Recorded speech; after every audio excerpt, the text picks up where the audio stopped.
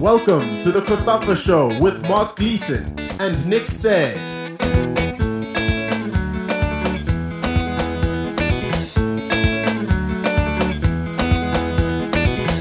Welcome to a special edition of the COSAFA Show as we speak to South African coach Shilene Booysen, who is in charge of South Sudan at this year's COSAFA Women's Championship. The East African nation is taking its first tentative steps in international football, and Booysen has been tasked with putting in place the building blocks for their new side. We've seen a number of coaches break out into Africa from the COSAFA region in recent years, but this is a unique project of essentially starting a national team from scratch. The former Banyana analyst shares her views on that, as well as her personal journey in football that started relatively late in life. Your role with South Sudan, how did that come about, and what were kind of your first impressions when you arrived there? I think Desiree and I have been chatting about me taking up a coaching role because I think people have just seen me as an analyst and not so much as a coach. And I kind of wanted to expand my horizons as well, challenge myself to different things. So once I thought about it, I started putting out feelers, started reaching out. And then I think my agent alerted me to the fact that South Sudan was actually looking for a head coach, which at the time I thought was not entirely what I wanted. I'm going to be honest, because I wanted to be closer to home. But once I saw what they were doing, it just it just stuck on me. And it just became something that I really wanted to do. So when they put out the advertisement, I kind of applied. They came back to me. And I think that's how it all just came together. So, yeah, that's how South Sudan and myself got together. Yeah, my first impression when I got there was I was shell-shocked, to be honest with you. I did not think that South Sudan was as underdeveloped as it was. But once I was on the ground and I started meeting the people, it was such a refreshing thing, because I think we're a little bit spoiled, especially in South Africa, with all the luxuries and that we enjoy and the culture that we have. But going to South Sudan has really opened my eyes to just the challenges that some people have. And not just in football, I'm talking generally in life. And I mean, it's a really poor country.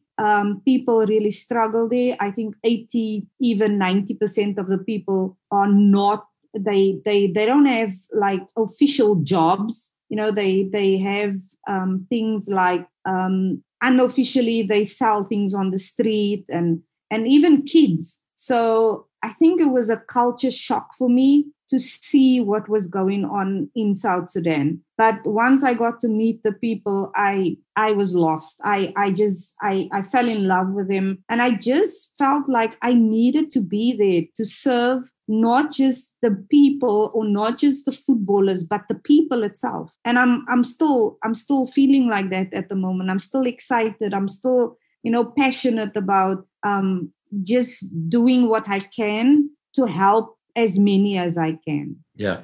And you've obviously walked into quite a project. I stand corrected, but I think South Sudan's women's national team has only been active for the last couple of years. So it's really kind of taking over a team that's in its embryonic state and, doesn't have much international experience and whatnot. What has that part been like? Well, like I say, coming from an established team like Banyana, and then going to a team where you basically have to teach players how to pass a ball in the national team, that has been, refreshing to say the least. But it also gives you an opportunity to build a legacy, not for myself, but for the team. Everything we do is history. Everything we touch is history. Everywhere we go, we make history. I mean, we played our first friendly international in this year, which made history. We lost it 11-0, but it wasn't about the scoreline. It was about the fact that somewhere someone wanted to invest in women's football, and South Sudan, specifically the SSFA, has decided that their women's team and their program will take a huge role in developing football in the country. So it's like I say, it's refreshing, but it's also very different from what I've done before. I've worked with high-level professionals. So going sort of the opposite way instead of what people might think is up. I mean, this is what I was born to do. I love working with these girls. I love seeing the changes in them, seeing the differences in their thinking. I mean, just telling them that sleep is important. You know, those are things that they don't really understand. Why nutrition is important, why you can't eat certain things when you're going to play. They still don't grasp it very well, but I'm trying to instill that with what I've been given in my experiences with different coaches.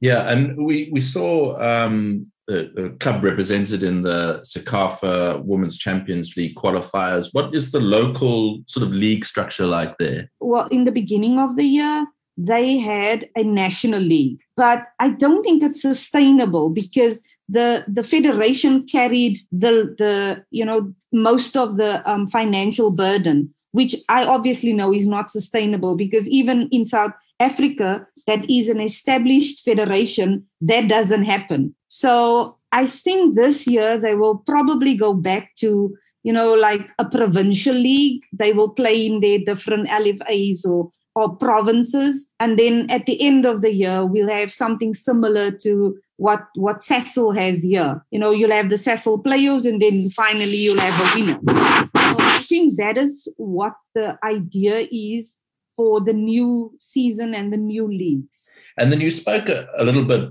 about watching the players develop and whatnot, and you haven't been there the longest time, and certainly I'm not sure if the COVID-19 pandemic has hit Sudanese football in terms of not offering opportunities for internationals, etc.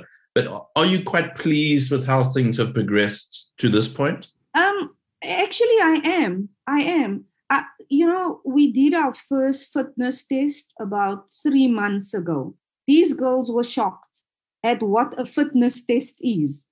Just like a normal bleep test that is done at under 15, under 17 level for other countries. I mean, these are senior players and they've never ran a beep test or an intermittent yo-yo test. And so we started doing things that they would normally do if they were professional players. And once we started with that, I mean, some of these players, like I said, they had no idea how to push themselves. They had no idea what they need to eat to get better. They had no idea what is the type of training that is required. And now, at least, I mean, we 6 months into the program and already you're starting to see the development. You're already starting to see progress. And in 6 months' time, I mean, from the time we started the first test, I think all of them ran under the norms for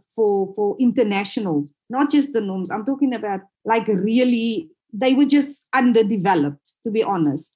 And now they're closer to where they need to be, and more of them are closer than they need to be. Whereas 3-4 months ago, all of them were under the average of what is required. Now, some of them are above average, some of them are on the average.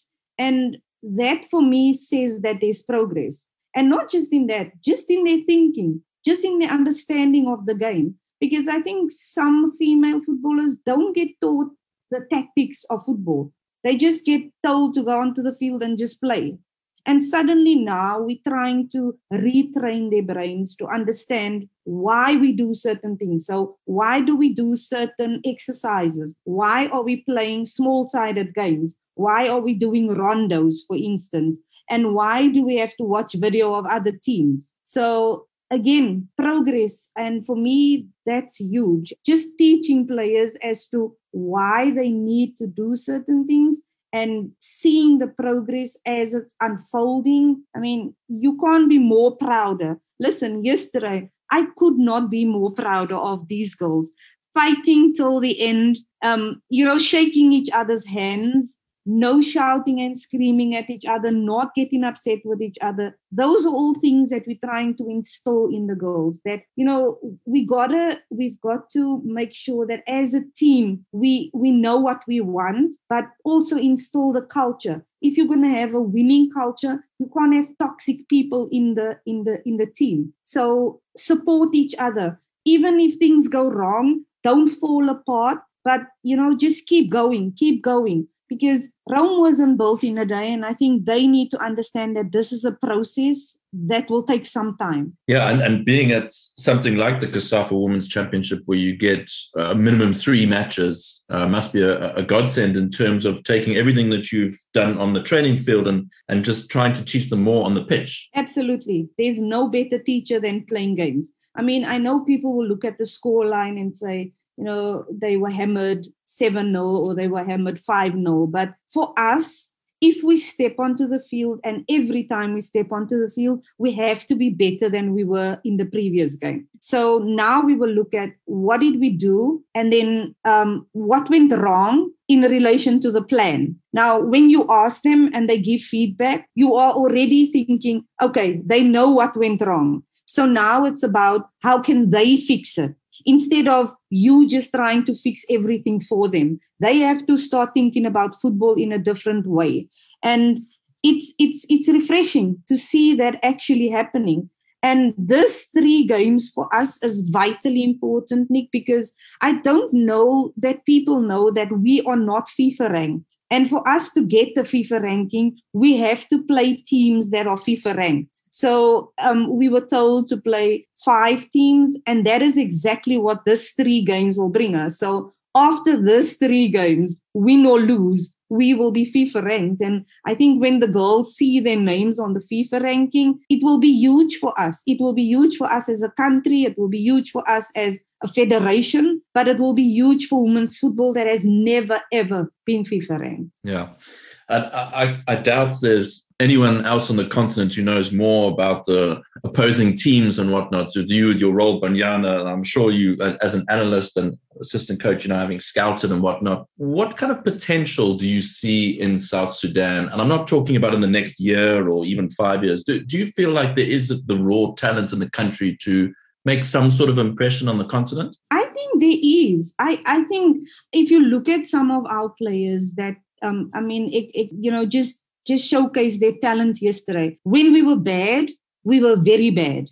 But when we were good, we were very good. And those were the glimpses that you could see coming through. Now, if we could consistently be very good, I'm seeing us in the next 3-4 years making a huge impact in COSAFA. If we come here in 4 years' time or 5 years' time, I'm seeing us challenging actually the better teams. You know what I mean? And that's what I think people need to understand, that this process is going to take some time. But when we get there, I was looking at, I was actually talking to someone about this and looking at the differences in how teams have developed over the years. In 2002, Botswana played their first international friendly. They lost to South Africa, and it was a huge score. But, subsequent to that, for the next 5 to 7 years, I don't think they won a game. But that didn't deter them from, progressing. And I think it shouldn't deter us from progressing, because I think in the next 5 years, South Sudan have the experience that is required. They obviously have the talent. There's no doubt in my mind that they have the talent. But we need the experience to push through, to fight for things, to understand when things are going wrong. How can we rectify them in a match? And I think that is what I'm seeing. I'm seeing that they understand the game. They have the talent. Now it's about getting the experience to put that whole package together. Yeah, and obviously, like all of the teams of the COSAFA Women's Championship, I'm sure you're also got one eye on the Africa Cup of Nations qualifiers next month. I think you've got Kenya. Yeah. Kenya, yes. Which really is the start of the journey to the World Cup. And given what you've just said now, that seems a long shot at the moment. But it also, I guess, allows the girls the chance to dream, to be part of the the process of getting to a World Cup must be incredibly exciting and motivational. I don't even think they think about things like that, to be honest with you. I think they just want to play. They just want to play football. They obviously there's some players in the team that has the dream of like everybody else. Every time they step onto the field, they want to win. It's not a matter of, oh, we're gonna get crushed. Oh, these girls don't know about, they don't have that kind of baggage and experience yet to know that every game or every team that we go up against is a challenge. Because it is. If you look at it, every team is better ranked than us. Every team has more experience than us. Every team has worked a long time to get where they are. And we did not have that luxury. So I don't think the players yet have that kind of baggage that almost pulls them down. For them, it's just about the enjoyment of playing the game and seeing the progress. Like I said, if we look back and we say, okay, what did we do well and what can we improve? They can tell you all those things. They can write it down on a piece of paper and bring it to me and say, Coach, this is what I think should. And they don't have issues with, like egos and stuff like that, because they will talk and say, Coach, this person should have done this better, or this person. Whereas there's no animosity if that comes up in a meeting. They're very free and open about what they think we as a team or as individuals, we could have done better.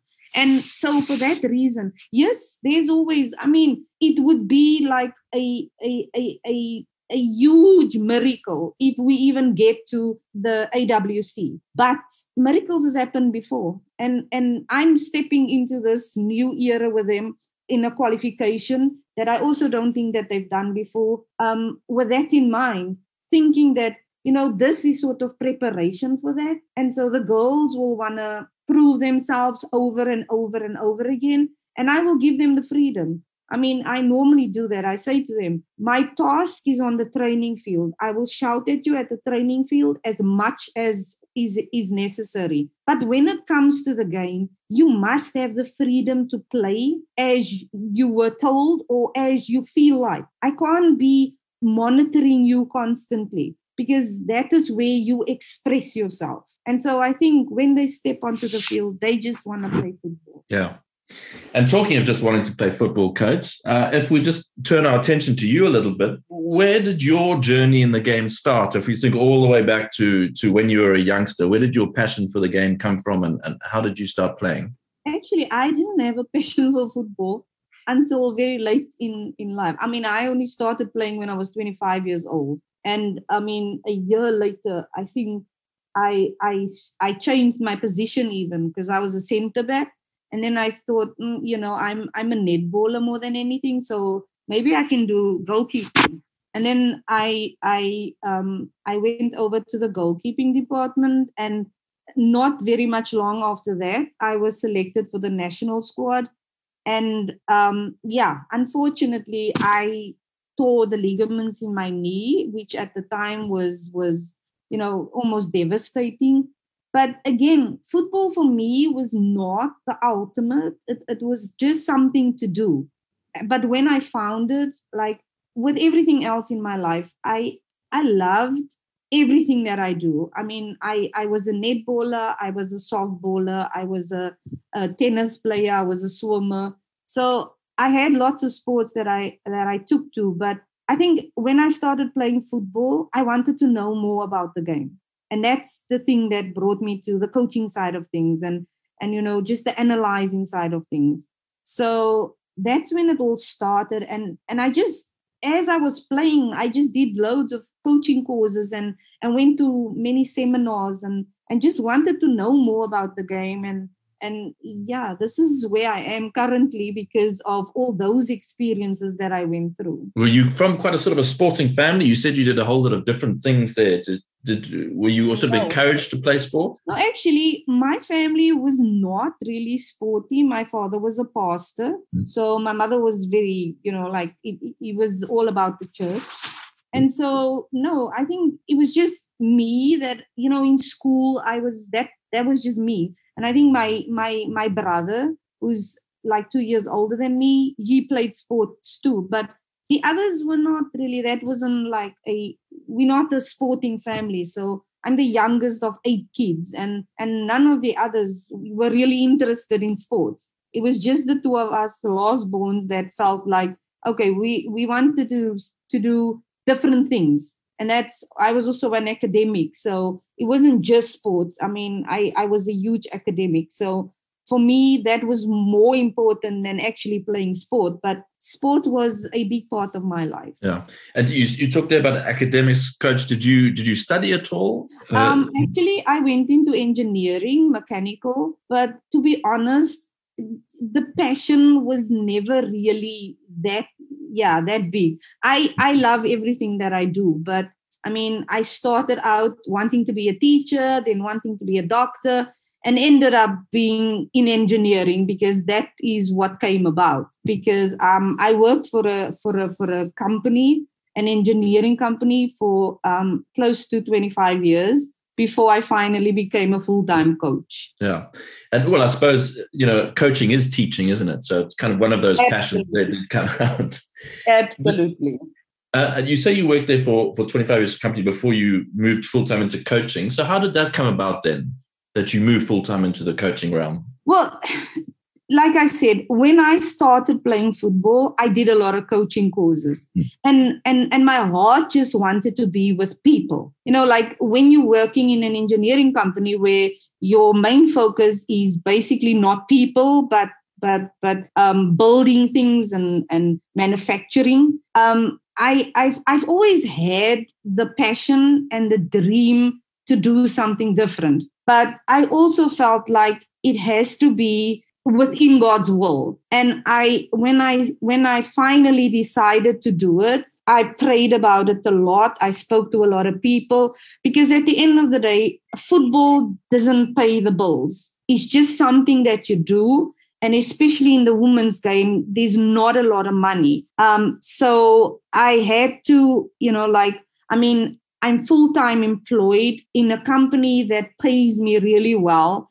And I'm wanting to give all of that up for something that I'm not even sure I have success at, or that's going to pay me. So you kind of have to make decisions, and that decisions has to be within the will of, like a higher power, because how would you survive if you don't trust in a higher power? And that's just what I did. I decided to say to God, like, it's all in your hands. And now if this is what you want me to do, I will do it, but you have to take care of me. And I've never looked back. I've never, ever been able to say that God did not fulfill his promise to me, because I've never gone hungry. I've never been not paid. I've never not have a job since I left. And that was like, I think maybe 8 years ago. And obviously you enjoyed a hugely successful time with Banyana before leaving for South Sudan, winning all those COSAFA Cups in a row, the FIFA World Cup and whatnot. How would you kind of characterize your time with Banyana? How would you describe it? I learned a lot. To be honest with you, I learned so much from everybody that I've worked with at Banyana. It started off with Fran Hilton-Smith that, pushed us to do our coaching licenses. And then finally, when we did it, she gave us opportunities when Vera Pau arrived to just bring us all in and say to Vera, listen, these are the people that you can work with. You don't have to take them, but if they are people that you could possibly use, then use them. And I mean, I with Vera even, I went initially as a goalkeeper coach. Then she brought me in as an assistant coach. Then finally, she wanted me as an analyst, because I had this analytical side of me that, she said that she really liked and gave her another view of the game. So yeah, it was eye-opening to see how much there is in football that we didn't know from a South African point of view. And then, I got to work with Stuart Baxter, which was also huge for me, because he had very specific ideas of how he wanted to, do things. And it was obviously different to how Vera wanted to do things, but it was good to see how different coaches work. And then Desra and I have been friends for more than 20 years. And we've come a long, long way. We've done all our licenses together. We know each other. We talk to each other every day. And so when she finally got the opportunity to coach Banyana, it was like a no-brainer that I would support her for as long as possible. And I mean, when I started thinking about, moving away from Banyana, there was never a time that she wasn't in the loop. There was never a time when I didn't discuss it with her. Like I say, we talk every day, and we still talk every day. We still discuss. I still give her feedback on Banyana's, just on how they play or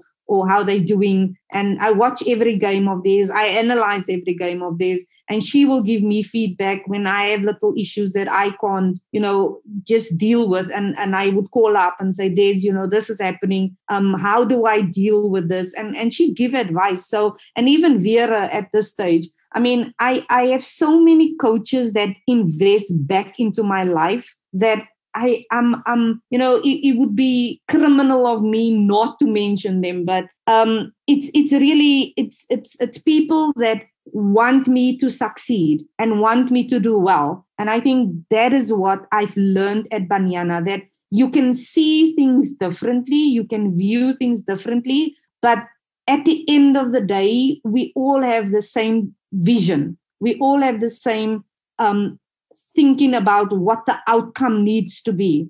And I mean, I always say to Des, and I always remind her that where Banyana is now is because of more than 30 years of investment from different people into the development of this program.